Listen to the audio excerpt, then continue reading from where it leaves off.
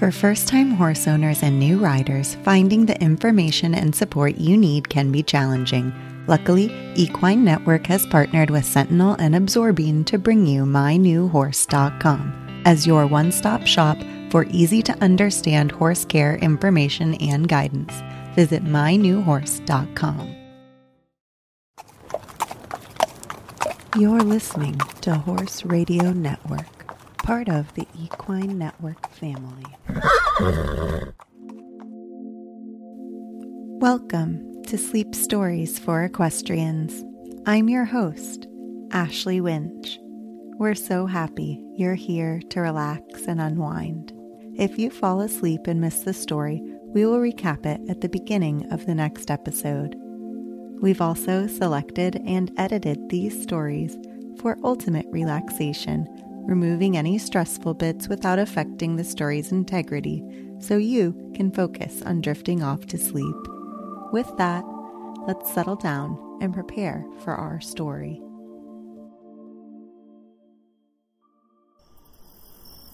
The gates are closed, the horses sleep, the day's work done, the chores complete. Now let us rest, our bodies and minds. Drift off to sleep and close your eyes. It's time for us to turn down for the night. Now let's breathe in, breathe out, and turn off the light. One more time. Breathe out,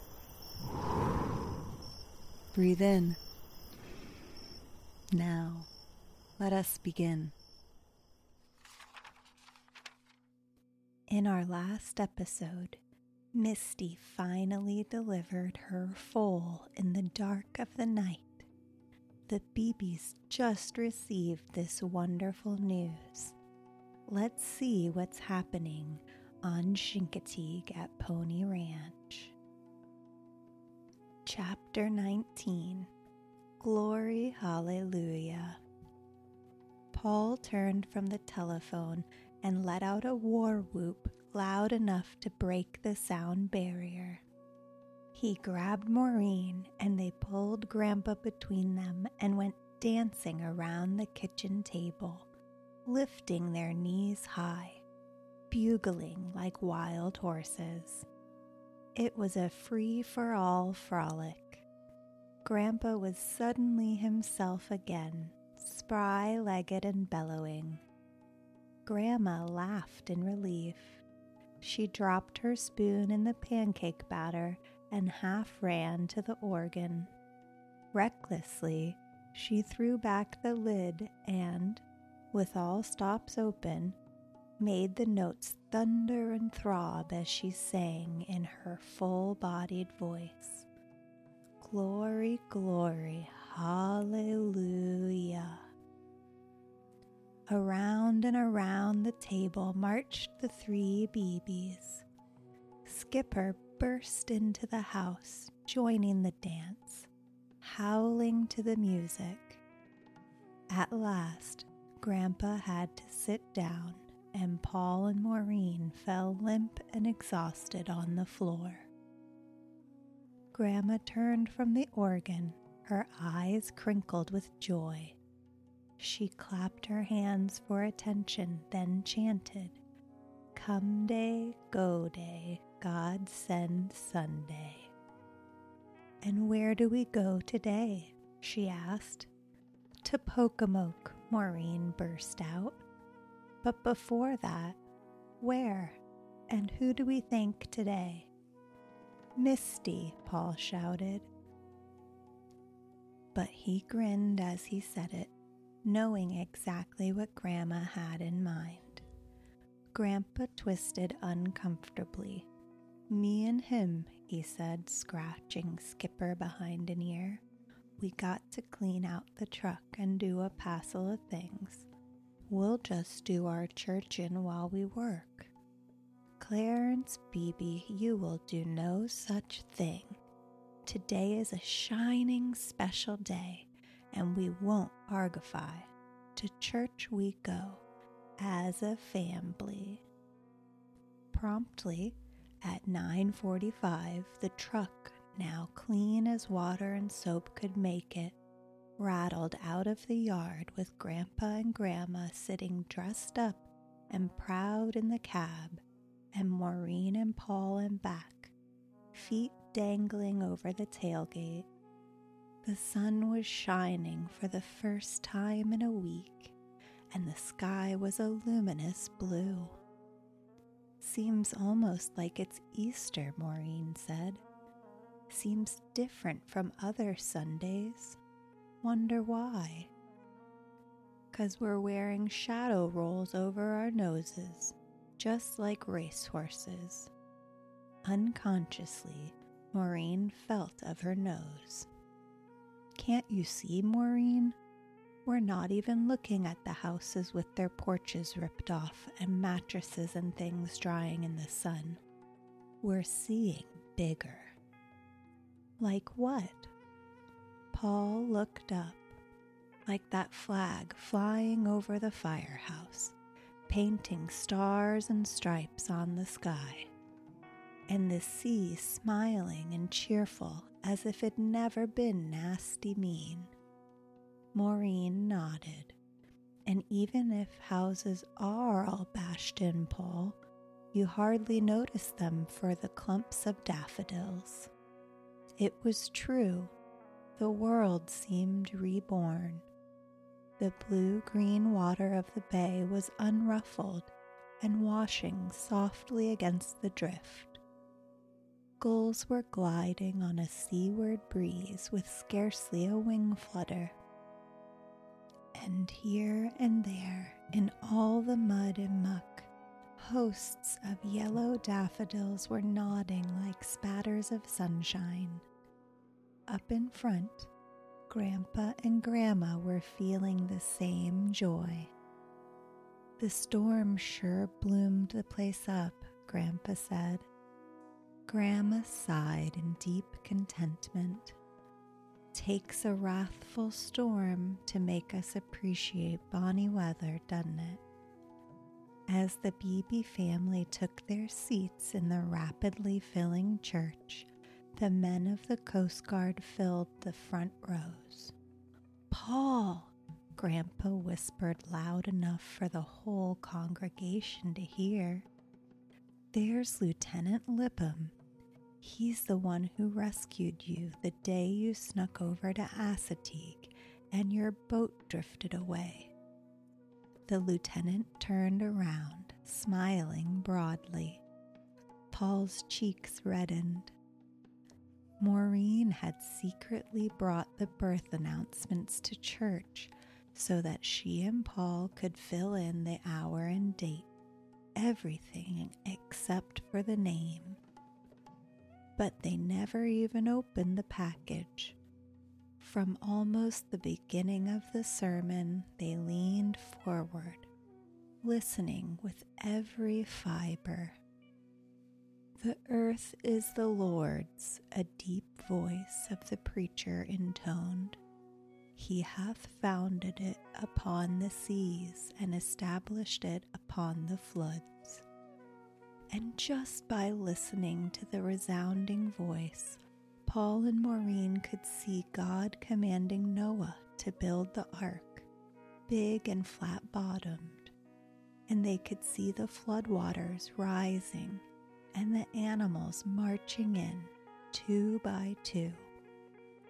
God is in the rescue business, the preacher's words rolled out, and every believer is a member of his rescue force. Today, we pay special tribute to the United States Coast Guard. In the sight of God, men who do not know the harbor of his love are like men lost at sea, grasping for something or someone to save them. The church is God's rescue force, just as the Coast Guard is the government's rescue force. The preacher half closed his eyes. "On Thursday night," he said, "when the last of the refugees staying here in our church had been taken to their homes or to the mainland, I walked down the streets and saw the havoc and the emptiness of our once lovely island. Yet no Chincoteague had lost his life, and I paused to thank God. Then I came back to the parsonage. All was dark and quiet. I was alone. Darkness was all around. Then a flash across the sky. The only light left shining came from the old lighthouse on Assateague Island. It was spreading wide its beam of hope and guidance. So it is when the lights of this old world are snuffed out and the storms of life would destroy us, the steady light of God's love still shines. As our great Coast Guard keeps the light flashing from the lighthouse, so it is our task to keep our lights burning here at home. Let us sing. Paul and Maureen were almost sorry when the sermon ended. They rose with the congregation and sang as lustily as Grandma. Even Grandpa made his lips move as if he knew the words. Brightly beams our Father's mercy from his lighthouse evermore, but to us he gives the keeping of the lights along the shore. Just as the final amen faded, the preacher was handed a message.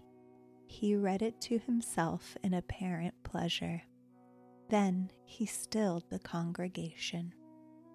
"Friends," he said with a smile, "I have an important announcement." He cleared his throat and glanced at Paul and Maureen before he began. On this day, in a stable in the city of Pocomoke, a foal was born. A tiny mare colt, he paused. Then he added, "And her mother is Misty." There was a rustle as everyone turned to look at Paul and Maureen. Then smiles and murmurs of "Misty, Misty" from every pew. Quickly, the congregation moved out into the bright sunshine. Preacher Britton was greeting the members, and Paul and Maureen, blushing in embarrassment, were standing beside him. Everyone was shaking hands with everyone else.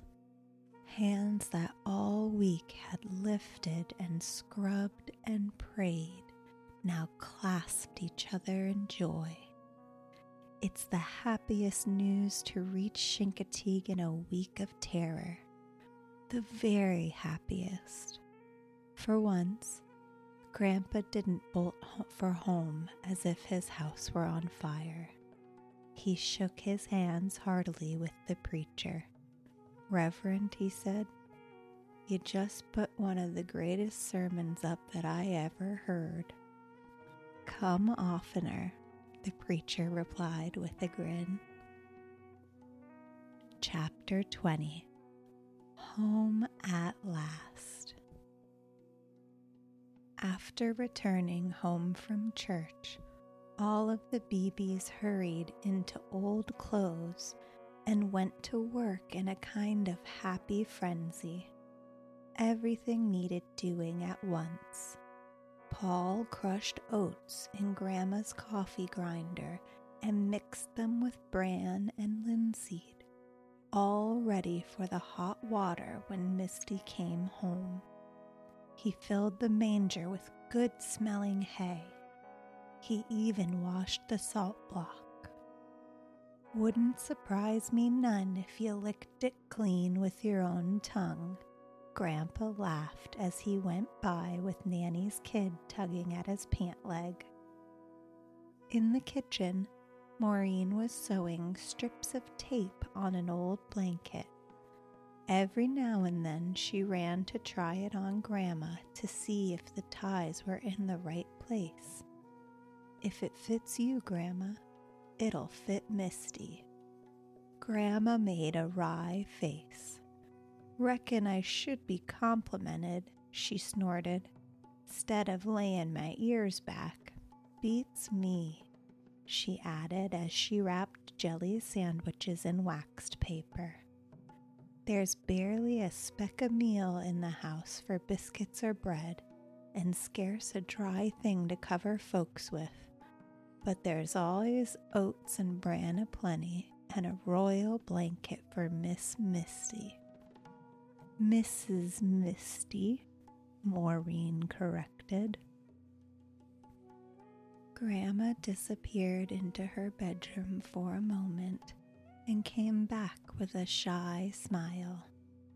"Here's my contribution," she said. "Likely I'll have no more use for this soft baby blanket. With just a couple of safety pins to fasten it under her belly, it'll be just the right size for Misty's youngin'. That long ride home will be kinda drafty for a newborn." By noon, Grandpa and Paul and Maureen were waving goodbye to Grandma and were on their way to Pocomoke City. To their amazement, the causeway to the mainland was jammed with a long procession of cars coming from Maryland, Delaware, and even Washington, D.C. "Why in tarnation are they coming to Chincoteague today?" Paul asked, opening up the lunchbox. "I'll tune ye if I catch you saying tarnation again," Grandpa scolded. Then he cackled in laughter. "Ain't fittin' except for an old feller like me." "But why are they?" Maureen wanted to know. "Folks is funny," Grandpa mused. "Some just naturally likes to waller and woe like pigs in a pen. Sure as shootin' they're comin' to gawp at the wreckage and to take pictures of the boats on the streets and the soggy bedding and things drying in the sun. Curiosity folks, I calls 'em." A station wagon with a Maryland license flagged them down. Brakes screeched for a mile as cars behind honked in a mad chorus. A young man with a shock of red hair called out, "How do we get to the Beebe Ranch? We want to see Misty's colt." Grandpa stopped the truck and guffawed. "News is out already?" he asked in amazement. "Yes, sir. Network had it on the radio, and my kids gave me no peace. Well, what do you know? Sorry, young feller, but you passed plumb by her. She's over to Pocomoke City, to Doc Finney's house." Grandpa drove on, chuckling. "See," Maureen said, "not everyone comes to look at trouble." "You're right, honey. Lucky thing your grandma stayed to home. She would have flew into the air hearing me talk like that." When they reached Doc Finney's place, the doctor, who had been watching from the house, came to meet them. With a welcoming smile, he unlocked the gate and motioned Grandpa to drive in and park alongside the corral. Then, without a word, he led the way. In absolute silence, the three Beebes walked one after the other in a file behind him. They moved across the paddock as if it were hallowed ground. Still in silence, they eased up to the barn, and then, after almost a year of waiting, the moment had come.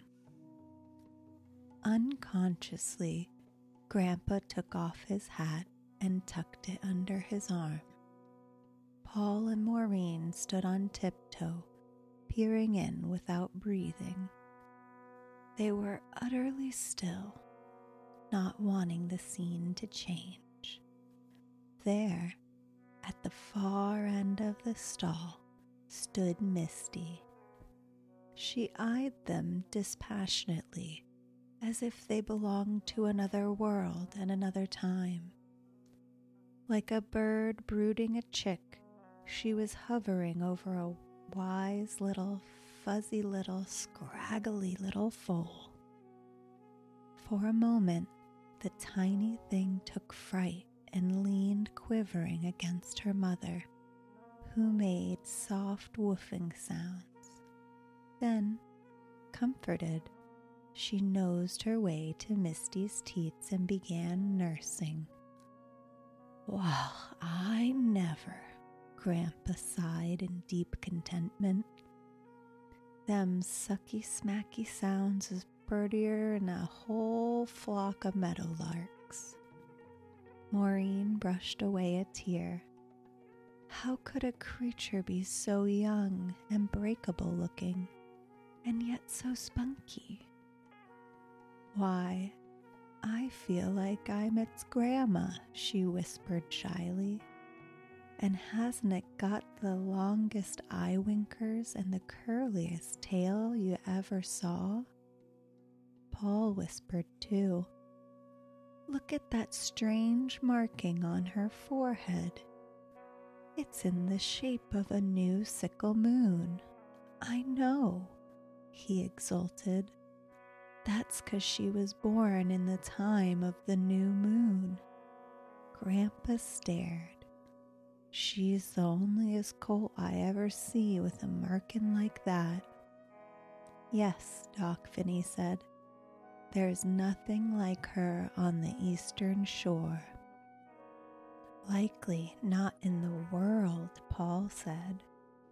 After the colt had nearly drunk her fill, Misty came to the door and nickered happily, sniffing Paul and Maureen by turns. "She's inviting us in," Paul said. Slowly, quietly, not to startle the little one, the BBs went into the stall, and the gentlest of hands lifted her forelock that was only beginning to be a forelock. "Here's a girl's got a head on her," Grandpa approved. "There's enough Arabian in her to make that a purty head. And ain't she marked up nice? Not a regular map on her shoulders like her mommy, but she's got her 4 white stockings. And her color is sorrel, like wings," Maureen said. Doc Finney looked at his watch, thinking of the calls still to be made. Grandpa followed his glance. "If'n you'll excuse us," he said. "We've got to hyper along now. Any last-minute advice, Doc?" "For now," Doc Finney said, "avoid bulky food for misting. Nothing too rich or hard to digest." "How about oats and bran and linseed?" Paul asked hopefully. "Couldn't be better. And no need to remind you children that daily mucking out is a must." Grandpa nodded vigorously, and "I told you so" twinkle in his eye. "Right now, their stall is the cleanest in the whole wide world," Maureen said proudly. With quiet confidence, she and Paul tied Misty's blanket in place for the trip back. Grandpa took the soft baby blanket and laid it upon the little one. Then he crouched down and lifted her up in his arms and carried her out, with Paul leading Misty alongside. As she approached the truck, Misty planted her feet and balked. Plain as day, she bellowed, "I'm not getting into that thing without my baby." But when she found out that her foal was safely stowed in the cab in front, she hurried up the ramp, poked her head through the window, and nickered in relief. Doc Finney started to wave goodbye and then had a last-minute request. "Mind driving by David's window?" he asked. "I had to put him to bed this morning with a case of old-fashioned measles. Poor lad hasn't seen the colt. He's heartbroken."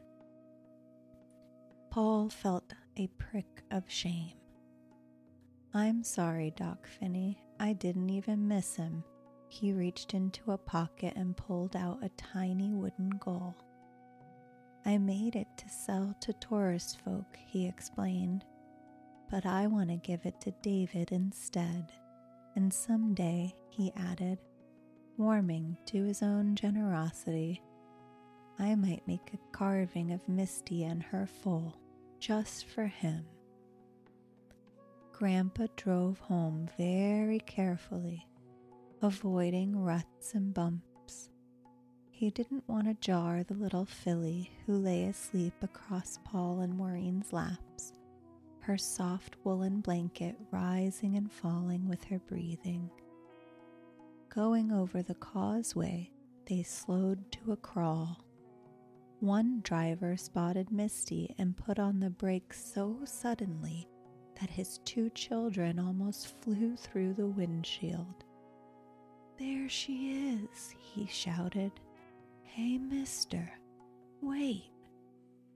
Grandpa came to a stop, grinning. He felt good toward the whole world. "Want a picture?" he asked. "Do we?"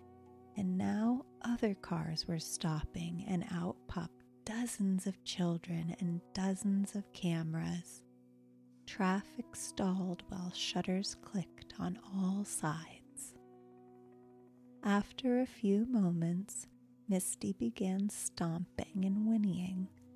There was a curious urging in her mind, a tremendous pull for home. "Let's go," Paul said. "Misty's getting nervous." Grandpa stopped the picture-taking and drove on. And at long last they were going down Beebe Road into Pony Ranch. Once the tailgate was lowered, Misty slow-footed down the ramp like a queen returning to her kingdom. Skipper, the official greeter, welcomed her in 10-foot bounds, jumping, rolling, and yelping in pure joy. And out of the marsh, Wings added his voice in a great cry of triumph. Grandma rushed out of the house. "Where's Misty's baby? Where?" For answer, Paul and Grandpa lifted her out of the truck and carefully set her down beside her mother. She tried a little caper, lost her balance, and fell in a heap. Bravely, she scrabbled up again, then staggered to her mother and began drinking thirstily. Satisfied, she blew bubbles, sending little beads of milk running down her whiskers. Misty whickered in contentment. "Home at last," she seemed to say, and she gave the little rump at her side a nip, ever so gentle and motherly.